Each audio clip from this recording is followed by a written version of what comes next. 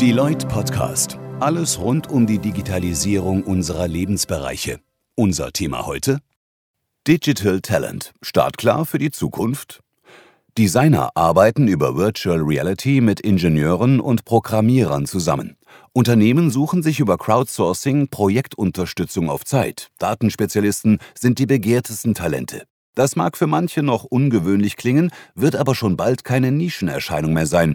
Wir sprechen mit Elisabeth Dennison, Chief Strategy and Talent Officer bei Deloitte, über die Arbeitswelt der Zukunft und fragen, wie Unternehmen und Talente sich schon heute darauf einstellen müssen.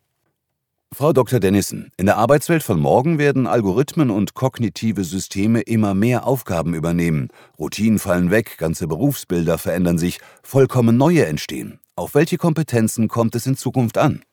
Ja, der Trend geht eindeutig hin zu einer höheren Spezialisierung der Berufsfelder. Das heißt, die Anforderungen an die Qualifikationen der Arbeitnehmer steigen. Analyse, Kenntnisse, Datenkompetenz, diese digitalen Kompetenzen werden Voraussetzung. Das heißt, Kenntnisse zu Daten, Modellen, Auswertungen braucht eigentlich in Zukunft jeder. Denn das Verständnis von Big Data als Entscheidungsbasis ist heutzutage in vielen Berufen ein Must-Have. Gleichzeitig macht der rasche technische Fortschritt auch die Aufgaben komplexer. Das heißt, wir brauchen hohe Problemlösungskompetenzen, interdisziplinäres Denken und auch effiziente Teamarbeit, um diese Fragen zu lösen. Was muss in der Ausbildung passieren, damit diese Kompetenzen vermittelt werden? Ja, zum einen geht es um die Schulbildung, denn es ist zu kurzsichtig und vor allem auch zu spät, wenn wir mit der Vermittlung von Digitalkompetenzen erst an den Hochschulen oder dann erst im Unternehmen beginnen. Wir müssen die Kinder und Jugendliche schon in der Schule auf die digitale Welt vorbereiten. Und da fehlt mir in Deutschland ehrlich gesagt noch die curriculare Verankerung digitaler Inhalte. Denn wie sollen denn unsere Nachwuchstalente digitale Technologien verstehen und verantwortungsbewusst und souverän mit diesen neuen Medien umgehen? Beziehungsweise sich auch interessieren für Dinge wie Programmieren, wenn wir damit nicht schon in der Schule beginnen. Und wie sieht es mit der Hochschulausbildung aus? Ja, der Umgang mit Big Data muss sich natürlich auch in der Hochschulbildung niederschlagen. Im Ausland gibt es viele Universitäten und Business Schools, die spezialisierte Studiengänge anbieten oder Data Analytics mit Management-Studiengängen verknüpfen. Und da hinkt Deutschland schon noch ein wenig hinterher. Der zweite Aspekt ist die Stärkung unserer technischen Hochschulen. Wir haben exzellente technische Hochschulen, aber wir müssen auch diese MINT-Berufe und Studiengänge attraktiver machen, besonders die Ausbildung von Informatikern. Hier wird großer Bedarf bestehen. Wir haben das gerade in einer Studie auch erhoben, dass Technologiestudenten besonders gründungsaffin sind. Das heißt, gerade die Studierenden in den technologischen Studien können sich zu 60% vorstellen, ein Startup zu gründen. Und das ist bemerkenswert, denn fast 77% der jungen Unternehmer haben während ihrer Schulzeit, wie wir eben gerade gesagt haben, auch überhaupt keine Erfahrung mit Entrepreneurship gesammelt. Also wir müssen diesen Gründergeist in Deutschland wirklich auch stärken. Wie lässt sich der Gründergeist auch in anderen Fachrichtungen wecken? Wichtig sind dabei natürlich die Rahmenbedingungen und Anreize, das heißt die finanzielle und organisatorische Infrastruktur. Man könnte im Studium zum Beispiel Wahlpflichtkurse zu Gründen anbieten, um unternehmerisches Know-how zu vermitteln. Oder auch Innovation Labs und Inkubatoren etablieren, wo man Neuentwicklungen ausprobieren kann. Und in Schulen, glaube ich, das Fachwissen aus den Unternehmen noch besser heranziehen. Also Schüler durch Mentoring-Programme und Wettbewerbe lernen lassen, wie sie Ideen umsetzen können. Und wie verändert sich die berufliche Weiterbildung? Ja, lebenslanges Lernen ist eigentlich das neue Grundprinzip für unser Bildungssystem. Wissen veraltet im digitalen Zeitalter einfach schneller und Informationsmengen wachsen so rasant, dass es erforderlich ist, dass man sich immer wieder neu auf den letzten Stand bringt. Die Talente müssen sich auf dieses dynamische Umfeld einstellen und auch selber Initiative ergreifen. Während die Unternehmen ihrerseits gefordert sind, diese Weiterbildung anzubieten als strategisches Investment und diesen Wandel zu einer lernenden Organisation voranzutreiben, so wie wir es bei Deloitte auch gerade vollziehen. Was raten Sie Unternehmen? Ja, der Ausgangspunkt ist erstmal festzulegen, welche Kompetenzen ein Unternehmen braucht, damit es wettbewerbsfähig bleibt. Dann müssen Arbeitgeber die entsprechenden Weiterbildungsangebote bereitstellen, also die Learning Curricula bedarfsgerecht ausrichten und auch die Lernformate anpassen.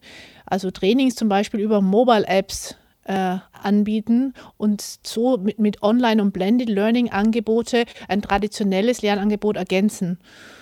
Im Kern geht es dabei um die Etablierung einer neuen Lernkultur, die auch informelles Lernen fördert, zum Beispiel auch durch Feedback des Vorgesetzten.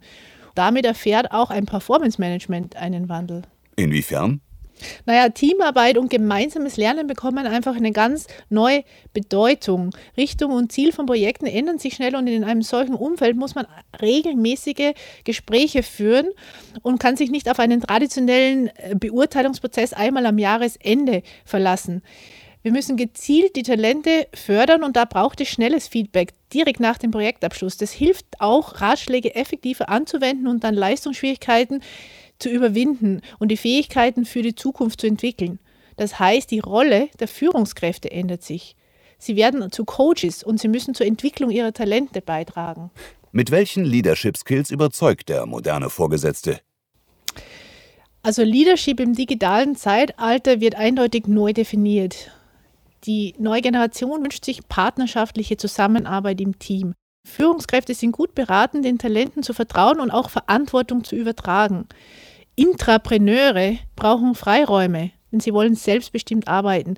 Gleichzeitig brauchen sie natürlich auch den geeigneten Rahmen und gewisse Vorgaben. Es ist eine schwierige Gratwanderung, aber ein ganz wichtiger Punkt dabei ist Fehlertoleranz. Also keine Vollkasko-Mentalität, sondern auch mal was ausprobieren und zuversichtlich etwas angehen. Führungskräfte überzeugen natürlich auch dann, wenn sie selbst diese digitalen Kompetenzen und diese Problemlösungskompetenzen mitbringen, als Vorbild agieren. Dementsprechend gewinnt natürlich auch die Führungskräfteentwicklung an Bedeutung. Die Digitalisierung bedeutet auch mehr Agilität.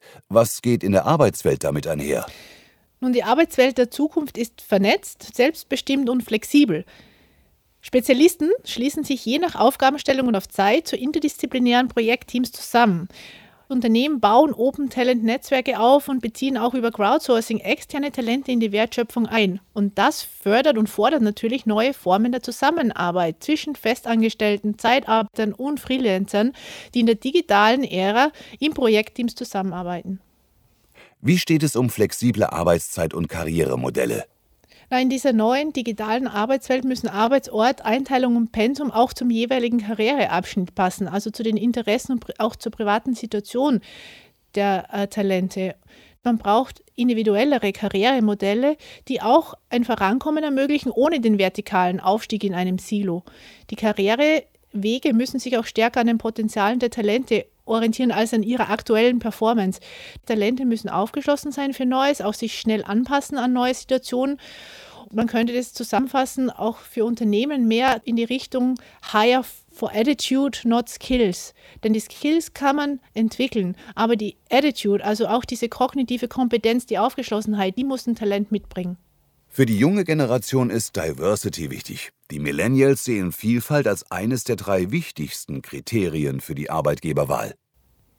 Ja, Arbeitgeberattraktivität ist sicherlich ein ganz wichtiger Aspekt. Was fördert diese Attraktivität? Innovationen machen sicher ein Unternehmen attraktiv und widerstandsfähig. Wie bekommt man eine innovative Kultur?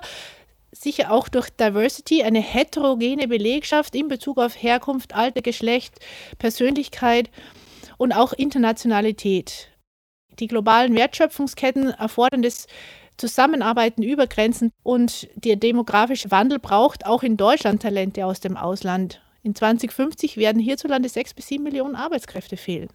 Wir müssen also eine moderne Migrationspolitik schaffen, die diese Herausforderungen adressiert und zu einem offenen Arbeitsmarkt beiträgt. Frau Dr. Dennison, vielen Dank für das Gespräch. Danke auch, vielen Dank. Dr. Elisabeth Dennison ist Strategiechefin und Talentleader von Deloitte. Die promovierte Volkswirtin hat über 20 Jahre Erfahrung in den Bereichen Finanzdienstleistungen und Professional Services.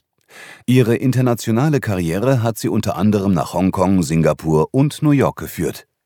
Als Autorin setzt sich Elisabeth Dennison mit den Megatrends unserer Zeit auseinander und zeigt volkswirtschaftliche und unternehmerische Perspektiven auf.